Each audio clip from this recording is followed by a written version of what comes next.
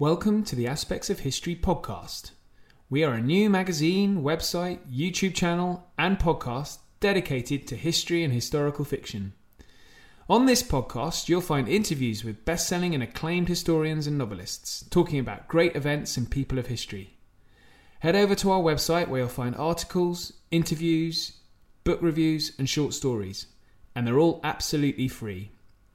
We also have annual subscriptions to our magazine at the shockingly low price of $9.99 in both pounds and dollars, which of course you can gift to friends and family. Anyway, on with the podcast. Please do subscribe if you enjoy it and give us a great rating if you can. Welcome back to part 2 of my chat with Tessa Dunlop, the author of Army Girls. In this episode, we learn more about what the ATS women had to put up with and what their experience can tell us about class, sexism, and race. Army Girls, The Secrets and Stories of Military Service from the Final Few Women Who Fought in World War II, is out now. Now you mentioned politicians, you've mentioned Churchill, but politicians themselves, and this, I think, connects back to the whole discussion around reputation, and I suspect, in that politicians were very nervous about women. Well, the creation of the ATS, he talks about the difficulty of it, but I just wanted to understand a little bit more about, the whole the reputation, how certain politicians use quite inflammatory language in Parliament talking about the ATS. Yeah, well, I meant at the beginning we talked about the sexism and the snobbery, this toxic cocktail, and it's dubbed the auxiliary tart service. The ATS is, or as Joan says, aged 101, the ground sheets. Officers' ground sheets, that's what they were called. So the idea was that these bawdy, less than middle class girls were going to be loose, and there was high levels of concern about the behaviour, not of men but of women. Ironically enough, are women going to behave themselves? Are our maidens, the future mothers of our next generation of children, going to be hardened, and will they become promiscuous? That word was used a lot. And what's interesting is there's such a lot of concern about this that Markham Committee, a parliamentary committee, was instigated to look into the conditions of the female services. Now, on the surface, this was also looking into the accommodation and so forth, but a lot of it was about combating rumours derogatory to the service. And what I found fascinating, what was good, and this is where the secrets come in, the women, some will admit today, and certainly in their letters, all of them complain about lechy men. It's like Me Too 1940s style. As Daphne said, if you're in a uniform, it was like you're seen as free for all, and married men were constantly having a little go at her. She was pretty as a peach. She was constantly having to bat off the boys. Anne, who the late great Anne, who was a junior commander by the end of the war, is very keen that she doesn't undermine the reputation of World War II soldiery. But, and this was particularly an issue for the girls who went overseas, they were heavily outnumbered, those girls, and those that were selected, especially initially, were given significant sort of interview procedures to make sure that they were well equipped to be able to deter unwanted attentions. I mean, the irony of it. So these 18-year-old girls were meant to be sufficiently self-aware and prepossessed to be able to push off a man advancing towards them. I say, men had to dodge advancing bullets and women had to dodge advancing men. And the punishment came fairly and squarely down on women. If you got pregnant, bearing in mind there's no real contraception, you're out. Well, nothing happens to the men. There's no equivalent parliamentary committee looking into the British Army and their lechy behaviour. And it did. And the men, to an extent, one has to have sympathy. This is the 1940s, for goodness sake. They're reared to think of women not as fellow soldiers, but as, well, future wives and mothers of their children. And they've just been fighting. If you think, so Anne's sent to serve in Italy, and these men are coming up from the Middle East, from North Africa, and they're, sex-starved. They've not had even their mother's love. They lack even female company, let alone, sex. They've been traumatized a lot of the time. You've been fighting in the Battle of El Alamein or something. You want a bit of a feel of a soft and comely body, do you not? So Anne found you should get into an army vehicle and she's forced to sit on these guys' knees, and she'd be the one having to say, look, steady on that, I don't want this. it was up to her. The onus was on the girl to guard against that kind of behavior. And to quick do this elite force, the Fannies, which came loosely under the umbrella of the ATS during the war. The Fanny stood for First Aid Nursing Yeomanry. They were actually established in 1907. They were sort of recruited from a closed social network and were seen to be a sort of classier set. And they were sent overseas earlier, working, in fact, in conjunction with SOE, a special operations executive. They were sent overseas earlier. And the result was that they... what was the result? The result was that well, one of the reasons why they were sent overseas earlier was because they were presumed to be able to behave better. Again, the pressure on the girl to behave, not the man. So there you go. And Joan as well, she ends up in occupied Germany, where they're vastly outnumbered. And also in occupied Germany, the men cannot fraternize with the enemy. So if you've got 2,000 men and one girl, like one girl's, it's got to be an allied girl, got to be the Brit. You can't have a go at the locals. That's strictly banned. And Joan's just like constantly bothered by this guy. She's in the legal aid department and she just goes nearly mad. He leaves roses on her desk, tries to kiss her, gets in contact with her parents. He's a proper stalker. But that story I felt has been kind of hidden and not talked about. So we're so busy glorifying our boys, our troops, they died for the country. They did. But they're also a goddamn pest.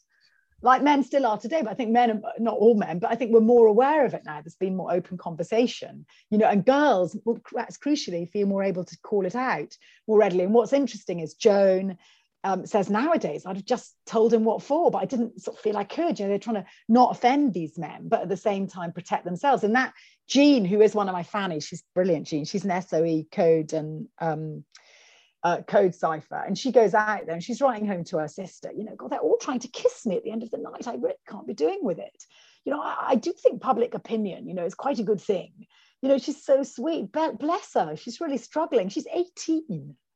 I mean, you got to take hats off to these women. But one of the biggest dangers, ironically, is not the Jerry bullet for the girls, but, well, the Allied penis, to be honest.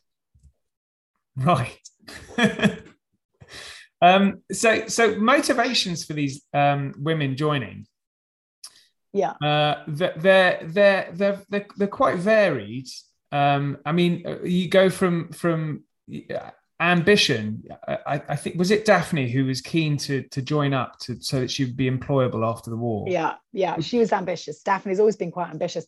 There's a mixture of reasons. You're right. Now, we just need to probably touch upon the anniversary that this book is meant to encompass, is the anniversary of the 80th conscription for women, conscription into the war effort. It ought to be said that it was felt politically we could not insist girls wore a uniform. So they were given the option of working in... It was initially voluntary then?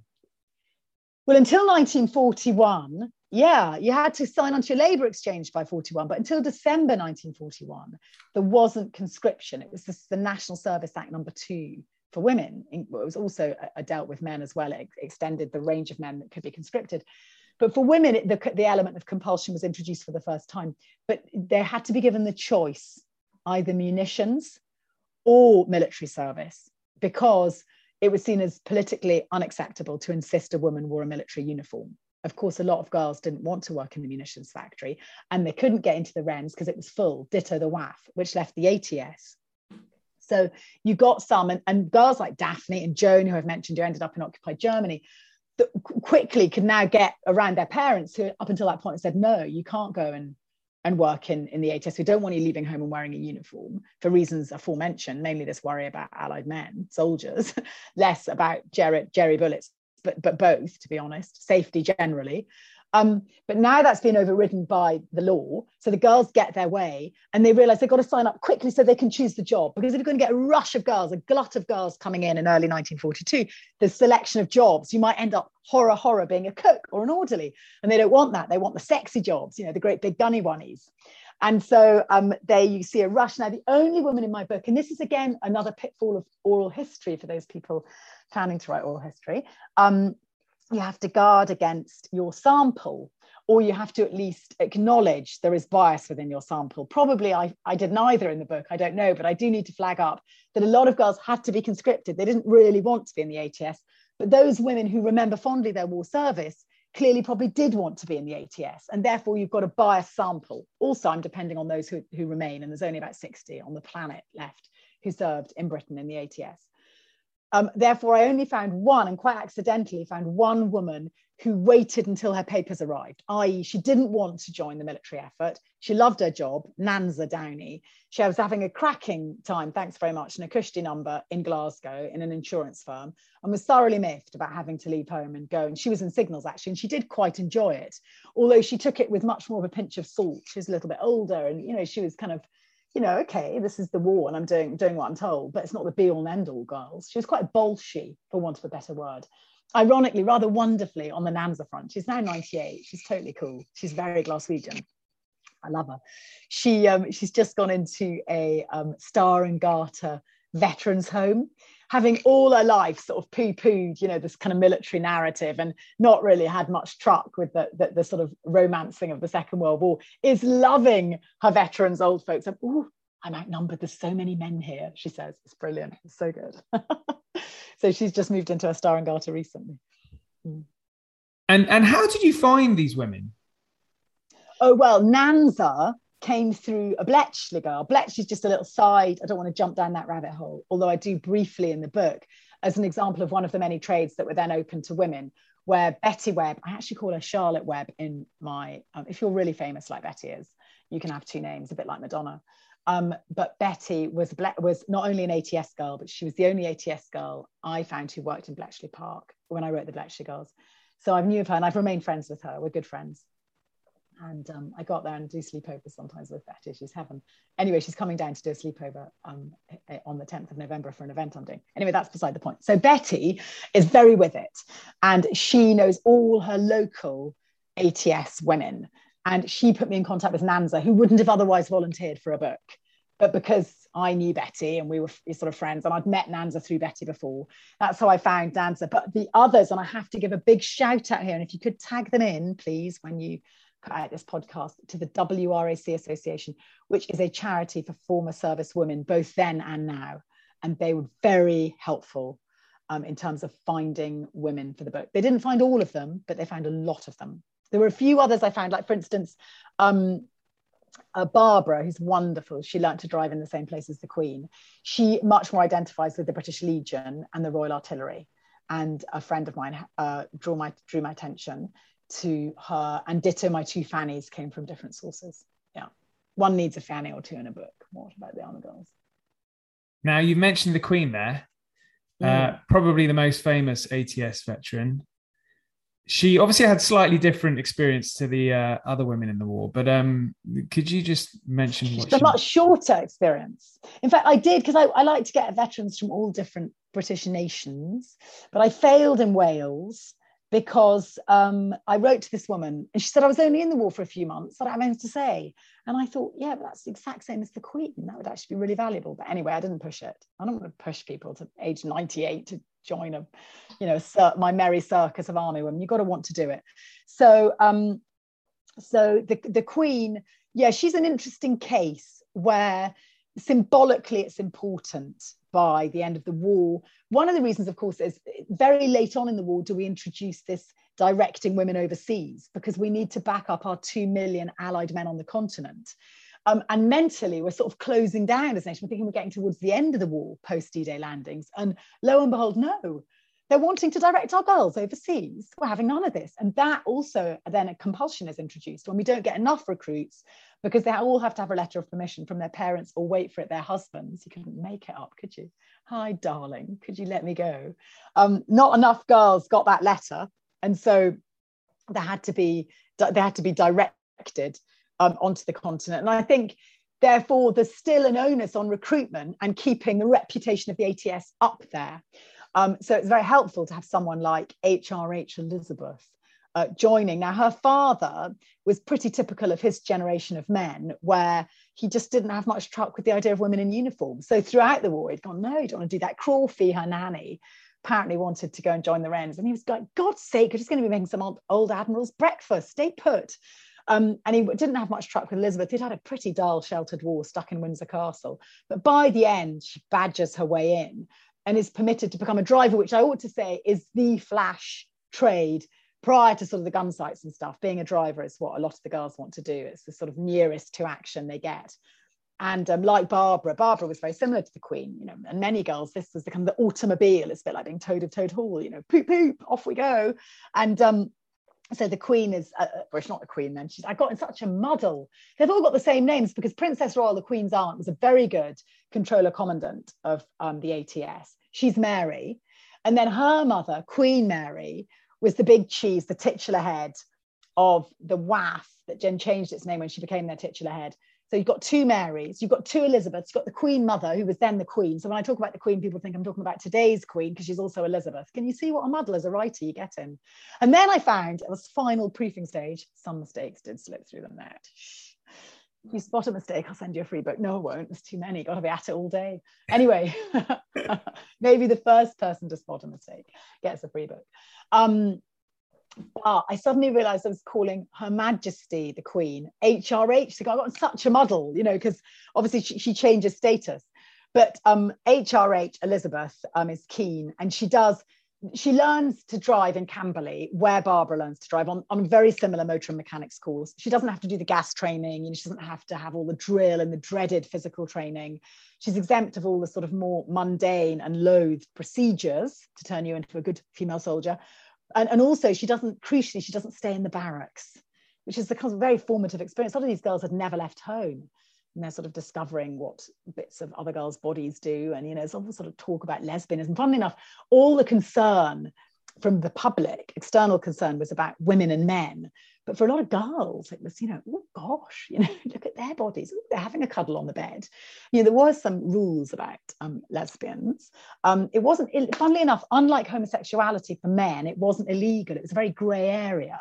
But if you were what the ATS termed a promiscuous lesbian, you were posted elsewhere. Yes, so there we are. That was dealt with swiftly. And Penny was given had an eye-opening experience, and Barbara, the reason I talk about that, had you know, wonderful sort of conversations about this with a woman she decided was definitely a prostitute in the barracks in Camberley, who was telling her about this, and she decided perhaps that's why the Queen didn't stay in barracks, because she might have been exposed to these untoward influences. Remember, we are talking the 1940s. Homosexuality, interestingly, was decriminalised so late. It's incredible just how late it was decriminalised. In the late 1960s, I think it was 67. The Wolfson report came out in the 50s. It's extraordinary, you know. We're so impatient for change, but yet it took so long to come. It's so, writing about that period, I found that whole language has changed, the way we talk about race, about gender, about sexuality. It's just been turned over on its head. And I found it quite difficult, actually, with one of my women, was just very honest with me about attitudes towards race.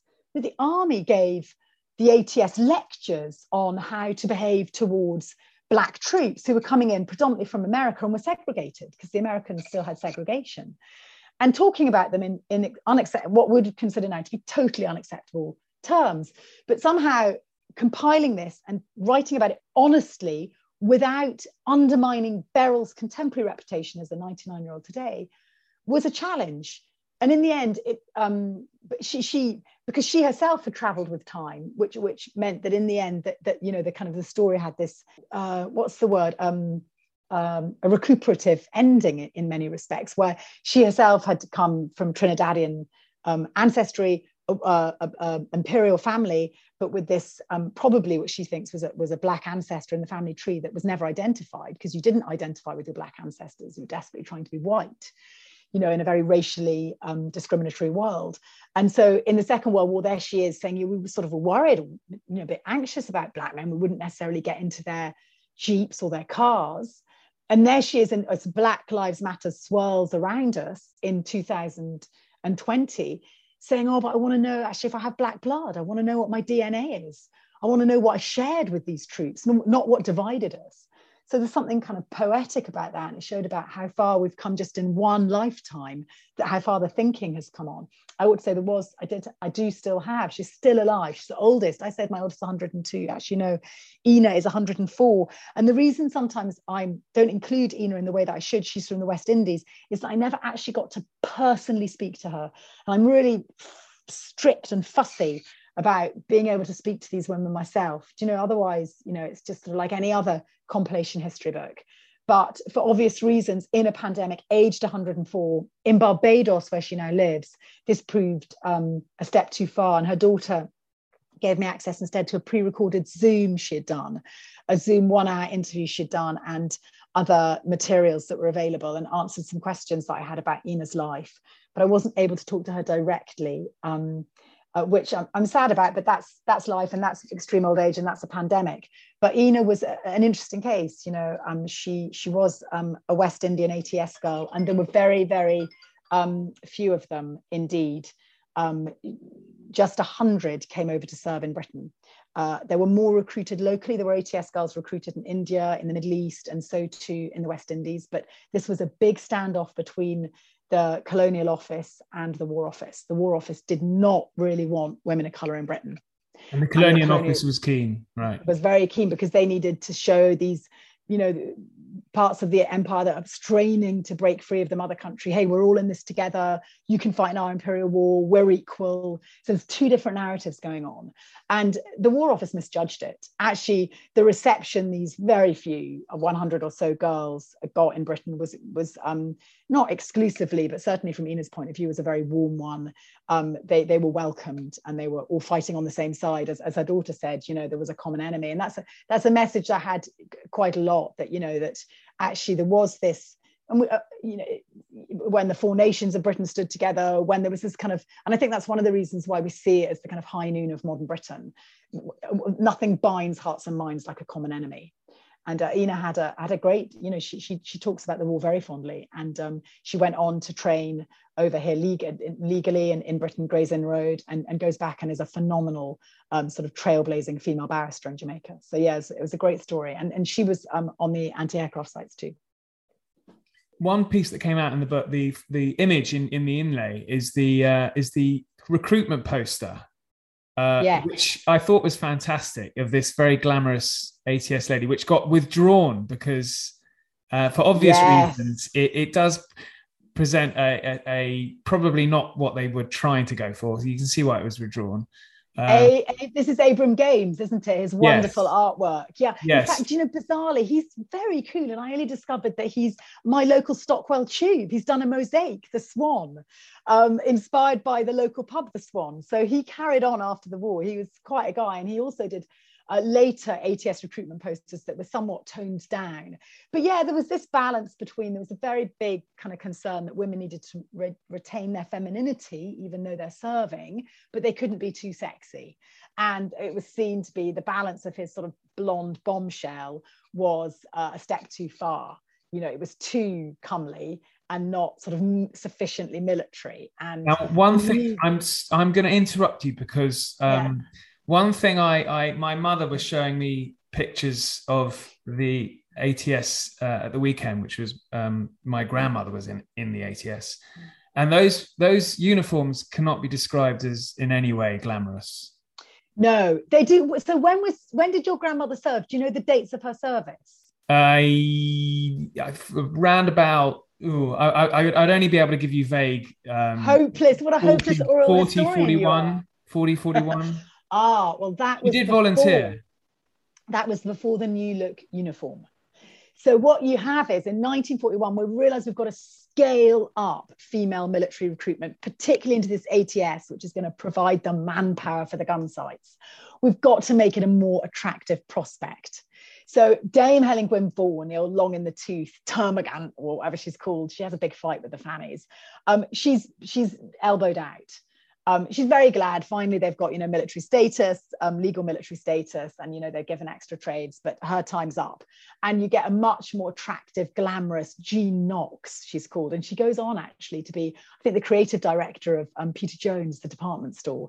So she knows about the importance of image and look. And it is very important. All the girls remember the uniform. You know, this was something that they needed to be able to take pride in. So it is reformed, and you get rid of that horrible sort of pancake hat. You get the chicer cap. It's more tucked in at the waist. It's not just sort of like a sack of potatoes.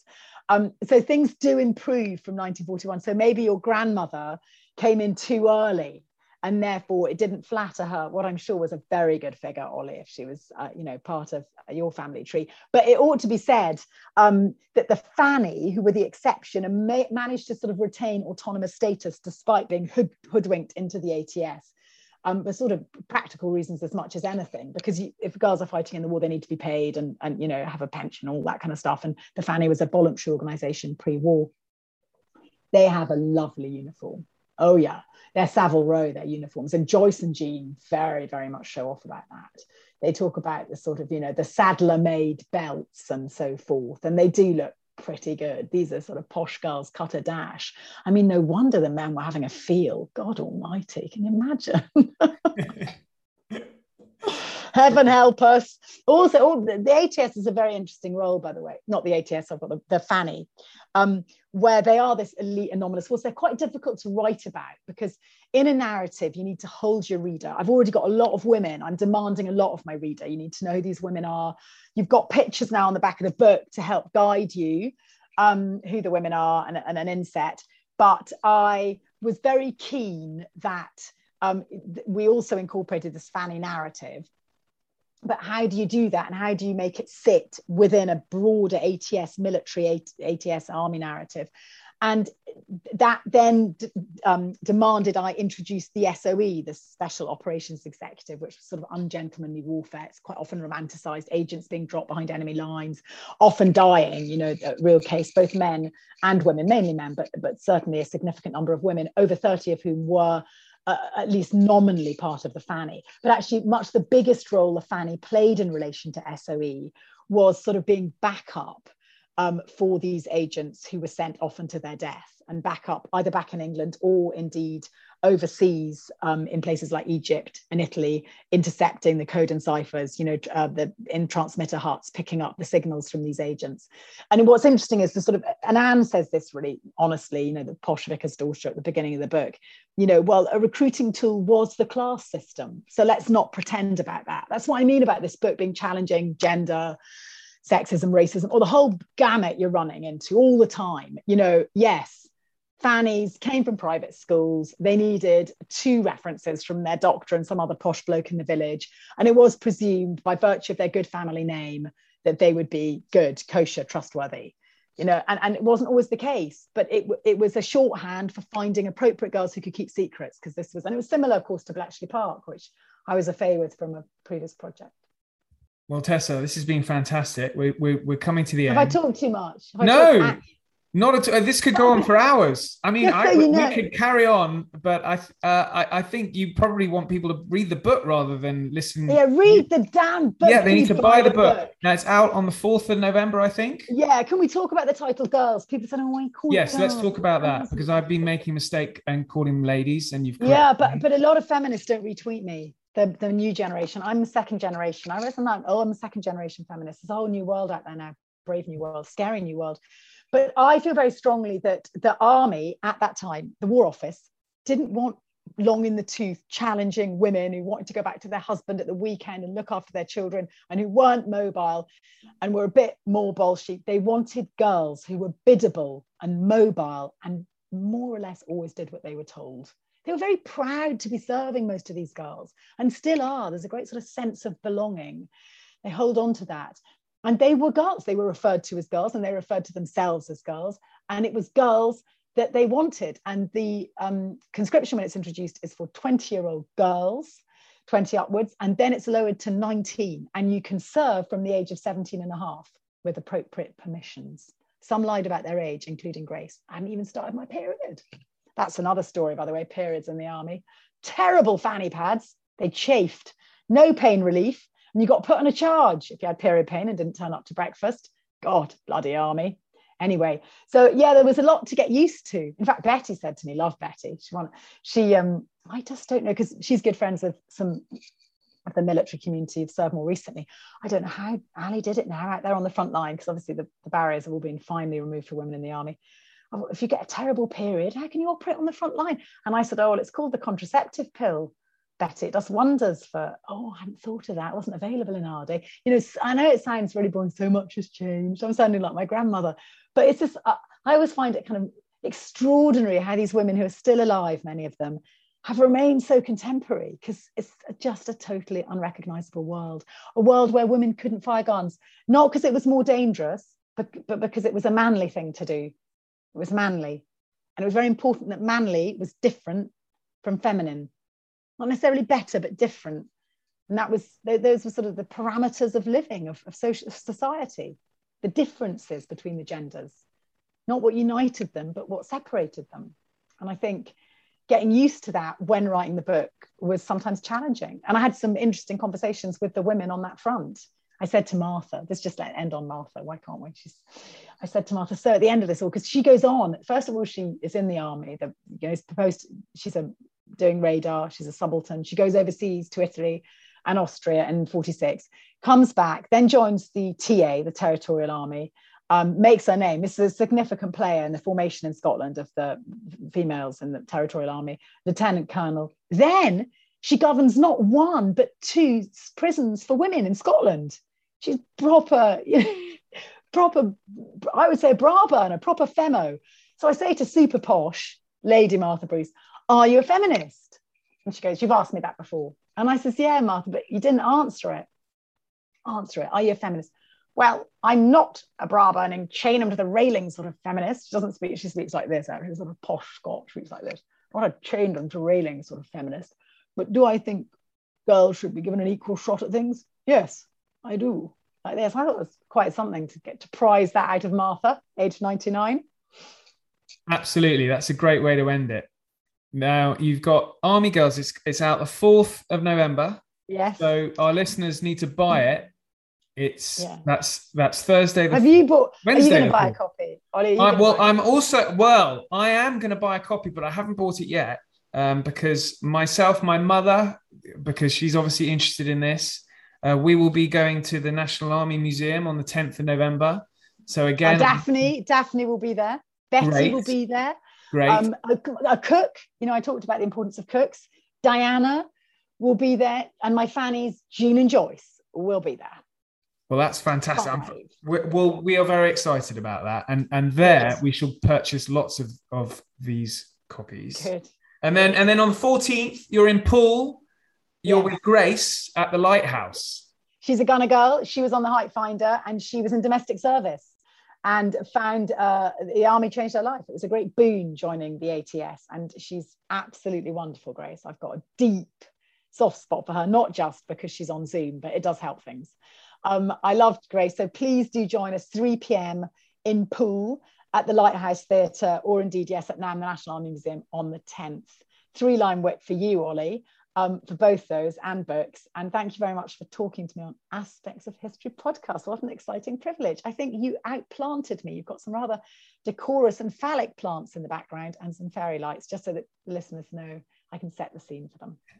Well, that's very good of you. Well, thank you, Tessa. You also got a piece in Aspects of History out in December, which is very exciting. I'm currently writing it, Ollie. Well, I thought I'd get in the reminder live on a podcast. Yes, thank you. Don't worry. Thank you very much. And best of luck with Army Girls. Lots of love. Bye.